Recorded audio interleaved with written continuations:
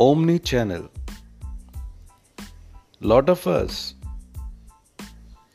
fail to understand this important concept. इसको इस तरीके से भी समझा जा सकता है कि हमें अगर अपने ब्रांड, अपनी सर्विसेज और अपने आप के बारे में लोगों तक पहुंचना है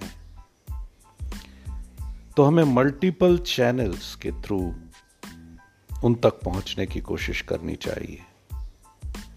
वो ज़माना गया कि जब आप एक आर्टिकल लिखते थे और उसको एक मैगज़ीन में पब्लिश करते थे जिससे कि लोगों तक पहुंचे।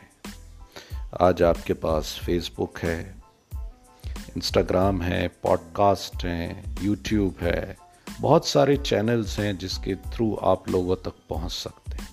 तो ओमनी चैनल यही है। This is what is omni channel. It is basically a way through which you can reach to your target groups